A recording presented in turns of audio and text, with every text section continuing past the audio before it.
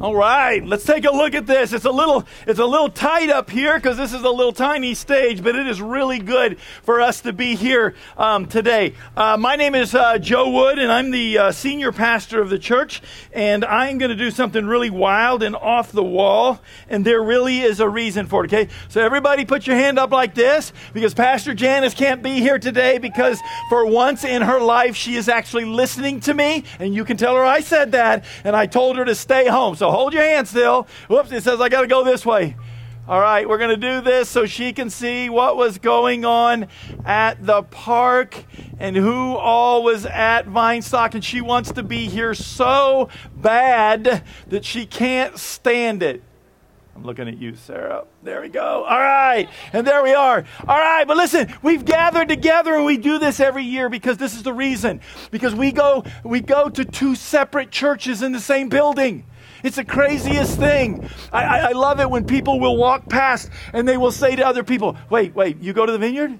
Well, I've never seen you there. And they're like, well, I'm first service. What are you talking about? And they say, well, we go to the second service. And so these people are just like Jesse said, ships that kind of pass in the night.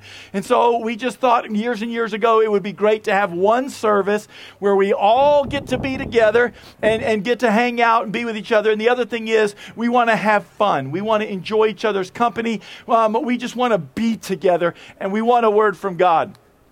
Most of you know it's been a rough time over the last couple of weeks at our house. And so I want to share a message that I wanted to share, or I would like to have shared, as when Jack shared his message, stood up after our 10-year and said, yeah, this is where we're going, as the Vineyard. And so I want to take you into the book of Matthew this morning.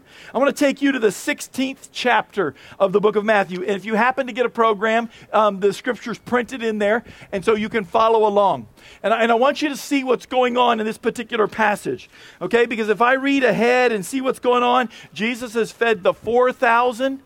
Maybe you're familiar, at one point he fed 5,000, but then he did it again and he fed 4,000. And so he's kind of done with that. And then he's been on a journey. He's been walking, and the Pharisees come up against him and they want to test him. Some of you are here because, you've been through testing. We certainly feel like the last couple of weeks have been a test for us. And so I want to see where Jesus is. And then he decides, you know what? They're going to go across the lake. So he's getting away from the test. He gets in a boat. He goes across the lake. And then from going across the lake, he starts walking. And he comes to a region called Caesarea Philippi. That's where he is. He's in Caesarea Philippi.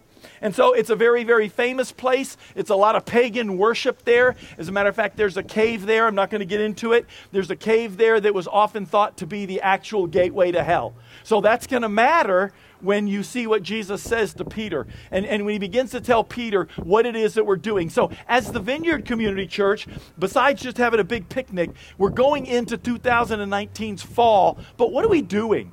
What's the deal? This is what's up.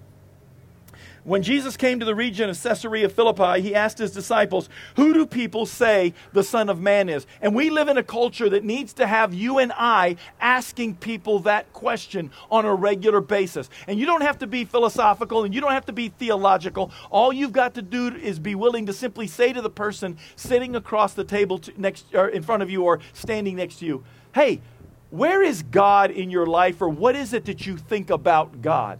You've just got to be willing to stretch yourself and begin to ask that question. Now, Jesus has kind of taken stock of who they are and how their ministry's going. And he says, who do the people say I am? And the disciples reply and they say, some say John the Baptist, others say Elijah, still others say Jeremiah or one of the prophets. And then he turns the question on the disciples themselves and he says, but what about you? Who do you say I am? When you're sitting here on the lawn in the heat, when you're sitting in our church building, who do you say Jesus is? When you're at work, who do you say Jesus is? Not who can you verbally say with your mouth, but with your life's actions, with the manner in which you conduct your business. Who is it that you are expressing that Christ is? Is he the Savior of sinners? Or is he some God up there that is absolutely, totally disconnected from you and I? Or are you somebody that maybe came in, you saw the party, you saw some blow-ups, you thought you'd check it out, and you're like, I'm not there. It's all good. Hang with us. Hang with us. He asked them, who do you say I am? And I love Simon Peter. Simon Peter is my favorite of all the disciples because he's always the one that's doing more than he's thinking. And sometimes that describes my life. I put myself in gear, and I'm the guy that people describe as ready, shoot, aim.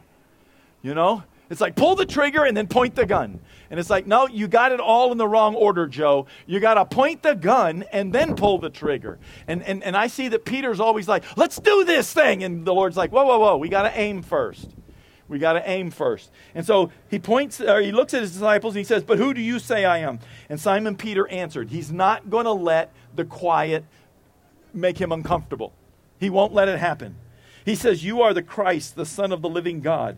And Jesus said, blessed are you, Simon of Jonah, for this was not revealed to you, son of Jonah, but by my Father in heaven. And I tell you that you are Peter, and on this rock I will build my church, and the gates of Hades. Remember I told you there was a cave there that they couldn't find the bottom of that lake that's in it, and they believe that it's the gateway to Hades.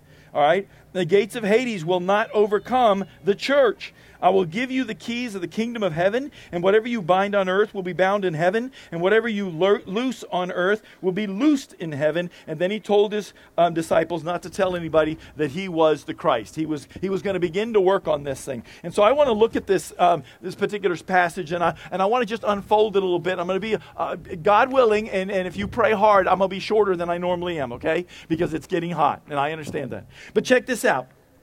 Jesus is taking stock, and he's asking us, who do you say I am? We're going into the fall of 2019. There's 88,000 people in Madison County that don't know Jesus. They've got people throwing rocks at them all day long. They don't need the church doing that, but they've got to have a church that is willing to touch them where they are. Not embrace their sin, but willing to not throw rocks at them and invite them to come on in and let God begin to move in their lives. Let the Lord do the changing. And so that's where we live. And as we say, who do you say that the Christ is? The question is, how do you live that out? It's not just what comes out of your mouth. It's how do you live that out? And then Jesus begins this kind of little double entendre. And his name is Simon at this point, and he says, Simon, your name is going to be Peter. Now, we understand that that's a Greek word for stone, okay? And then he says, and on this rock, so you've got big stone, little stone, big stone, and there's all kinds of things that are going on in that from different theologians and different commentaries, and they're all, like, Jesus is playing with us. He's playing with us. He's saying rocks and stones and things like that. Well, okay. But at this point, he says, you are a solid, strong individual. That's what I can tell you for a fact. Peter is a rock. And at one point, Jesus says to Peter, listen to me. Satan has desired to sift you like wheat. But when you come back, Peter, so he knows listen, we sin. And he knew Peter was going to run. But Jesus says, but when you come back, Peter, and so he knew that Peter was a solid guy. He's a rock. And then he says, on this rock, and I believe as a Protestant that what he's talking about is on the rock of Peter's testimony. You are the Christ. You are the risen Son of God. And Jesus says, on that rock, I'm going to build my church. And I was beginning to think about the idea of building church and what does it mean for us to be the church. And so that's what I want to talk about just real quickly here. The word church. You know, the word church actually, when it began to get used, came through the German Bible, and it was the word Kirch. That's what it was. And at the time they started using the word church, people began to process it as a building that you went to. But before that, it was ecclesia. Okay? Or some people will say ecclesia. Okay, I didn't look it up. I say ecclesia. But what that word means in the Greek is it means the gathered together people. This right here is the church. It has nothing to do with the building that we go to every Sunday, or some of us that work there go to every day. That's not the church. We go to the church building. We go to the meeting house of the Vineyard Community Church Richmond, because you are the Vineyard Community Church Richmond. You are the church. Okay? And so we need to recapture the idea that it is not a building. I'll say this as point number one. The church is a fellowship. It's a fellowship.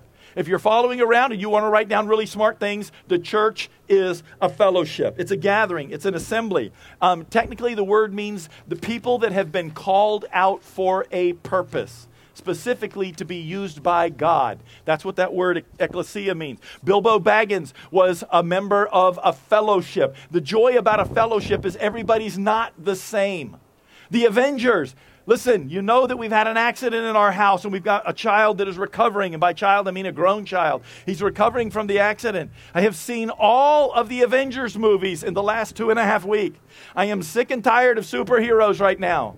Okay? But what I do like is that all the heroes are different. And as my wife used to get used to superhero movies, she used to have to ask me, okay, but I need to know what their superpower is so I need to know if I need to be afraid for them. And I said, what do you mean? She said, well, are they going to save the world? It's like Superman, nothing can hurt him, so I don't have to be afraid. So I'm just going to sit here. And she wouldn't get into the movie because she's like, well, he's going to save the world, nothing can hurt him. It's like, oh, wow, you're just not the person to watch these movies with. But can you imagine if the Avengers were all Thor? Or if the Avengers were all Iron Man? Or if the Avengers were all Ant-Man? Or if the Avengers were all Captain Marvel? See, it would be absolutely boring, and the whole storyline would be awful. And the same thing is true of the church. If everybody was a Joe, if everybody was a Janice, if everybody was a Jesse, if everybody was a Forrest, if everybody was a Michael, that's not what God wants. We're a fellowship. The church is a fellowship of different individuals with different gifts that need each other. And we've got to recapture the idea that I don't go to church, I am the church, and therefore I am needed by the church. You ever had a school project that depended on somebody else? You ever had a work project that depended on somebody else? There you are busting your tail, getting yours in. You can see the A, and then they come in, they bring D effort, and they put it, and it averages out to like a C minus. And you're like, not cool, not fair, don't want to be a part of it. But the church has got to come together and in each of their uniquenesses be willing to use all of their gifts. Not to call anybody out, but I just heard this morning that somebody is about to step up and serve on a specific team in this church. And I'm like, yeah, what's taking you so long? But instead I patted him on the shoulder and said, do it! Come on! I'm so excited for him. I'm excited what it's going to do. But the invitation to a fellowship is the same one that Jesus gave to his disciples. The invitation to the Vineyard Community Church, which has got to always be open and inclusive. And by inclusive, this is what I mean. Don't put words in my mouth. By inclusive, I mean everybody is welcome. Come as you are, but don't stay that way. You come in the door, you come into the group because Jesus wants to change you through the people that are there, and because Jesus wants to change the people that are there through you. See? It's not a parasitic relationship, it's a symbiotic relationship, and that's important. And this is what Jesus says in Matthew 4. Jesus was walking by the Sea of Galilee, and he saw two brothers, Simon, who's going to be called Peter, we ironed that one out already, and Andrew, his brother. So Peter and Andrew are brothers. And they were casting a net into the sea because they were fishermen. And he said to them, follow me, and I will make you fishers of men. And they immediately left their nets and followed him. Going from there, he saw two other brothers, James, the son of Zebedee, and his brother John in the boat with Zebedee, their father, mending their nets. And he called to them, and immediately they left the boat and their father, and they followed him. I did happen to watch the first of the trilogy of The Hobbit this week, as a matter of fact, and that's why it's spilling over into my message, because I love the part where Bilbo says he's not going on a great adventure. He will not do this. And then the next scene is he's running through the Shire, screaming bloody murder. I'm going on a great adventure. Because he's willing to sign the line and be a part of the fellowship. He's willing to go all in. So number one is the church is a fellowship. Number two is each member has a role.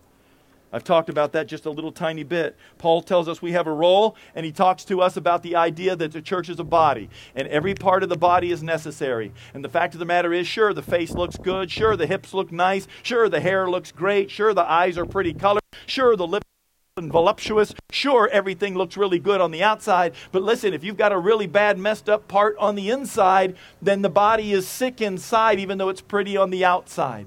And the same thing is true of the church. If one part of the church is suffering, then we all suffer, but we all suffer together. We don't cut it off, chuck it, and say we don't want anything to do with you. We say, let us help you heal.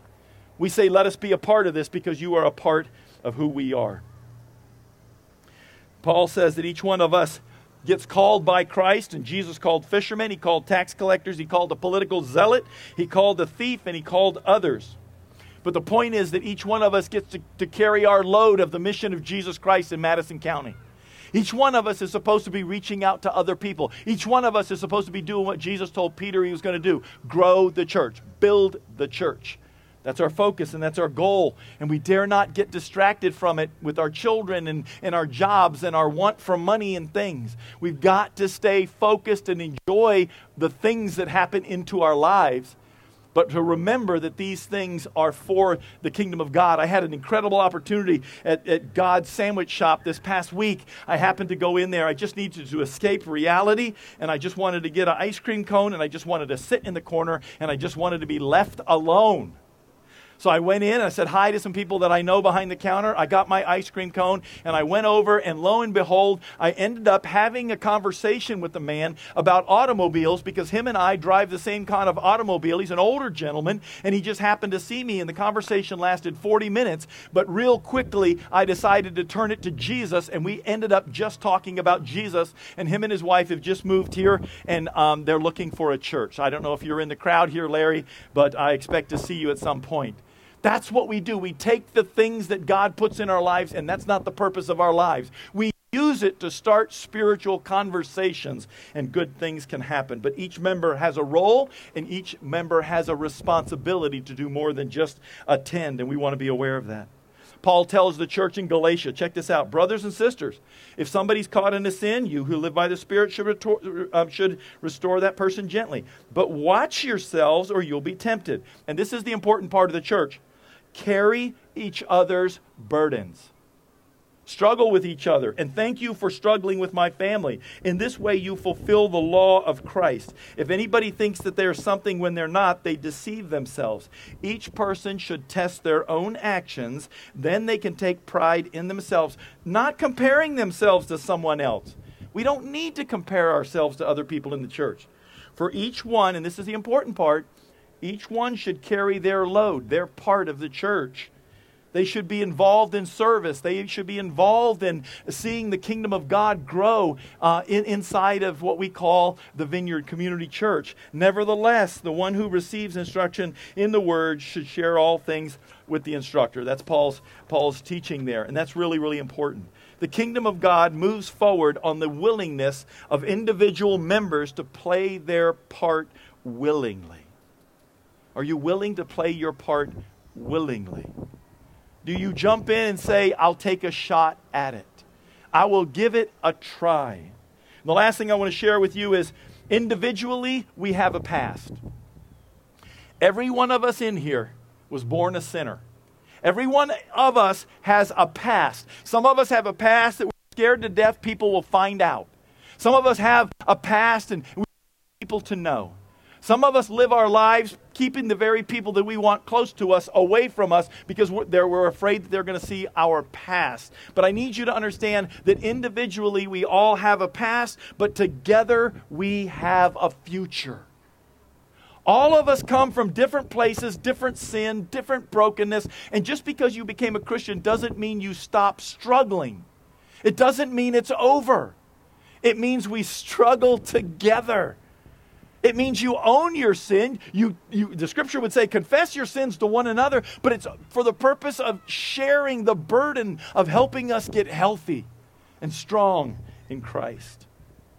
Paul tells us in Timothy, I thank Christ Jesus our Lord, who has given me strength, that he considered me trustworthy, appointing me to his service, even though I was a blasphemer and a persecutor and a violent man. You want to know who the apostle Paul was when he was Saul and he was persecuting the church? He says, I was a blasphemer, I was a persecutor, and I was a violent man. He put people in prison. He separated husbands and wives. He stripped children away from their parents. He took their homes. He took their property. He killed mothers and fathers. He destroyed people because they wouldn't be good Jews. They wanted to chase Jesus. And here he is testifying out loud, I need you to know what my sin was. He wasn't trying to hide his sin.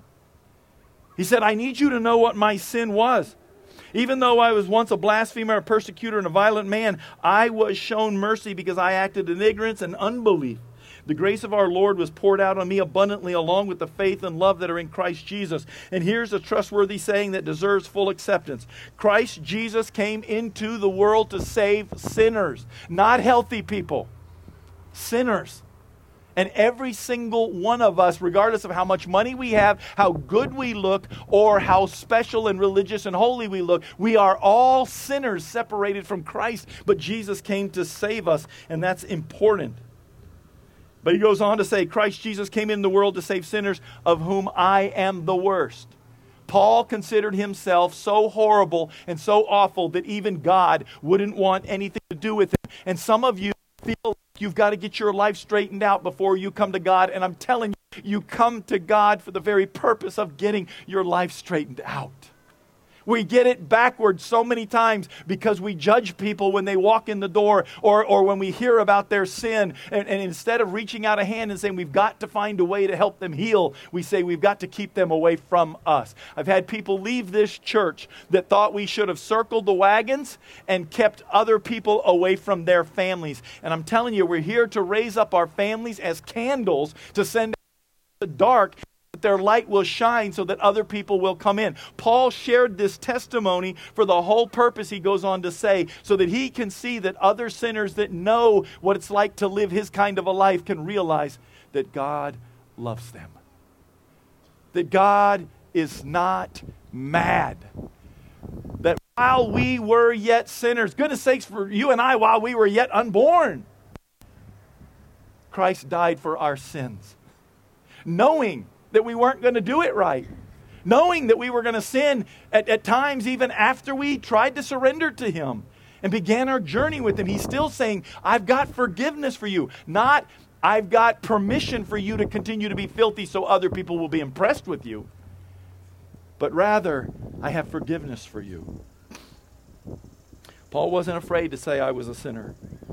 But for some reason, we want everybody to think the world of us. But coming to church is not about having it together. You know, there are two extremes of people. When I think about individually, we have a past, but together we have a future. There are two extremes of individuals in the church that I think are crushing the gospel of Jesus Christ. There's the person that absolutely refuses anybody to know that they struggle and they live in fear of people finding out, and they kill themselves trying to be good because it's not possible. I'm not saying it's okay to sin because Jesus said, go and leave your life of sin. But what I'm saying is when we realize that Christ's grace is for us, He gives us the power to say no to sin. This kind of person hides in the corners of their souls and wants so bad to feel that they belong, but they keep themselves closed, and they want help, but they can't get it because we can't admit it. And listen to me, that's the way I grew up. I know that you need to think really well of me so that I can be included in the ecclesia, in the church. I don't want you to push me out to the side. And I'm here to tell you, Jesus died to bring you in and to walk with you. And you don't have to hide your sin. That is a coat that is too heavy for you to bear, but you do have to be willing to take it off. You do have to be willing to lay it at the foot of the cross. You do have to be willing to be accountable for it so that we can all help each other heal. The second person that I believe is crushing the church in America today, to me, and this is a little scarier, and you've seen it on Facebook, it's the person that's kind of proud of their sin. They're proud of it. They say, well, this is my sin, but don't worry. God has grace for us all, and it's okay because all sin is the same. Listen to me. I'm going to do a sermon series sometime. It's called Really Bad Theology. And the worst theology out there right now is the meme that says, all sin is the same to God. Have you ever read the book of Leviticus? God's Word. See, when somebody says all sin is the same, what I know is they don't read their Bible. And when people start going, yeah, I know they're not reading their Bible. Because God said, if you lie, you got to stop and tell the truth. If you steal, you got to pay back 4 times. If you kill, you have to be stoned to death. That doesn't sound like all sin's the same to me. All sin has the same end. Right? For the wages of sin is death. But while you and I are on this planet, all sin is not the same. Now, I don't say that so that we can say, well, your sin's worse than mine. I don't say that so we can say that. I say that so we can stop making excuses for our sin and say, it's okay, it's okay. It's not okay. Jesus died for your sin because He loves you so much and He wants to put His arms around you and draw you in. But when I say my sin's okay, then there's no reason for him to die for me. See? So then there's never going to be forgiveness for my sin. I've got to be willing to look at Joe Wood in the mirror and say, no, this is the truth. And so we have to be kind of careful about that. The truth is the resurrection power of Christ through the Holy Spirit washes our sin as far as the east is from the west, and God remembers it no more. And I take great comfort in that. That I have people that will pray for me, pray around me, pray over me when I need forgiveness from God. I've got people that will walk with me and let me say, I did this, I thought that, or I snapped and barked that, whatever it might be. I was toxic in that situation and I need forgiveness. And they will pray with me. Listen to me. When you join a fellowship, when you gather together with the church, yesterday is not as important as tomorrow. I need you to get a hold of that in your heart. If you struggle as the first person or if you struggle as the second person, I need you to get a hold of the theology, the idea, the philosophy of ministry that yesterday, your yesterday is not as important as your right now and your tomorrow. Where you were is what God saved you from. Where you are is where He brought you. You thought you were here in this park by accident today? Come on, everybody. Every day ordained for me was written down in your book before one of them came to pass. Psalm 139. You're not here by accident, and you aren't even here by human intervention. You're here because God arranged things for you to be here. To hear this idea that your yesterday is not as important as your today and your tomorrow. That's what's important. You've been called to build the church by reaching out to lost souls. Those of you that have already surrendered your life to Jesus, inviting them into a relationship with Christ who said, go and leave this life of sin. What we are is a testimony to those who are in the same places that we used to be. Partiers, adulterers, money mongers, greedy, liars, sexually immoral, and such. But Christ has saved us from that. So as the worship team comes up here, and as they get ready to play, we are launching into our next 10 years. We are moving forward. We are going to the end of the building, and I am believing that God is taking us there. In 3 weeks, God willing, and if the surgery goes okay with my wife this coming Friday, I am going to Africa with a board member, and God willing, if He'll work it out, we can translate Pastor Janice's tickets to somebody else, and that man's going to go with us as well. And we are going to begin to say, what is our role globally as well as what is our goal and our role locally? But I'm asking you, what is your personal role locally? What is your personal role to the kingdom of God? Because until Christ's trumpet blows, you and I need to understand that we've been called to gather, so we gather. We get together every Sunday, and it is worth it. It is important. Rolling over says more about our relationship to God than it says about what we believe about anything else. God wants to say something to you every time we gather together. And God is going to say something through you to somebody that you're around every time we're together. So we gather. And when we gather, we give, because Paul said, I want you to save up that tithe. And when we get together, give it to the mission. But not just your money. God's gifted you with talents. Some of you are artists. Some of you are commercial artists. Some of you are counselors. Some of you are speakers. Some of you are instrument players and singers. The kingdom of God is waiting on you to step up and hear Jesus say, come use your gift for me and I will make you fishers of men. The kingdom will grow because you go. We gather together because we get from God. He speaks right into our pain. If I could give you $1 for every time somebody has come to me after a sermon and said, were you sitting across the table from me this week? Did God come talk to you? Did somebody I know come talk to you?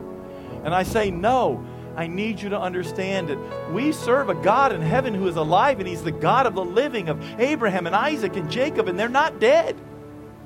And therefore, He's your God, and He's not dead. And He wants to say things to you, but we got to get unbusy and get refocused on the kingdom. And the last thing is, when we gather, when we give, when we get from God, it is for the purpose of going. We're going to party and have a good time here till 2:30. Then we're going to fold it all up. But just like on Sunday morning back in the physical building that we inhabit as a gathering, we leave to go make a difference. And when our co-workers, when our families, when our friends, when people say, well, you're not doing everything right, that's your chance to say, yes, and God forgives me and tells me to get up, and then I'm telling you, He'll do it for you too. And so I invite you to embrace the mission that begins with surrendering your life to Jesus Christ by acknowledging that you're a sinner and you are desperately in need of a Savior. Somebody to come and pay the price for your sins, because the fact of the matter is, God wants you back in the family. Most famous scripture that we ever see, and it's Sunday. It's NFL week, so you're going to see it again. John 3:16. For God so loved the world. So how about we stop throwing rocks at sinners? How about we start embracing them and say, let's go. Jesus is going that way. Get on board the gospel train. Because we've been called to introduce people to Jesus, who loved you enough to forgive you. So let's love the rest of the sinners enough to let Him forgive them too. We're going to rise up. This is our city, this is our county, and this is our country. And we're not going to sit down and shut up. We're going to reach out and we're going to make a difference. And it's on you now. It is on you now.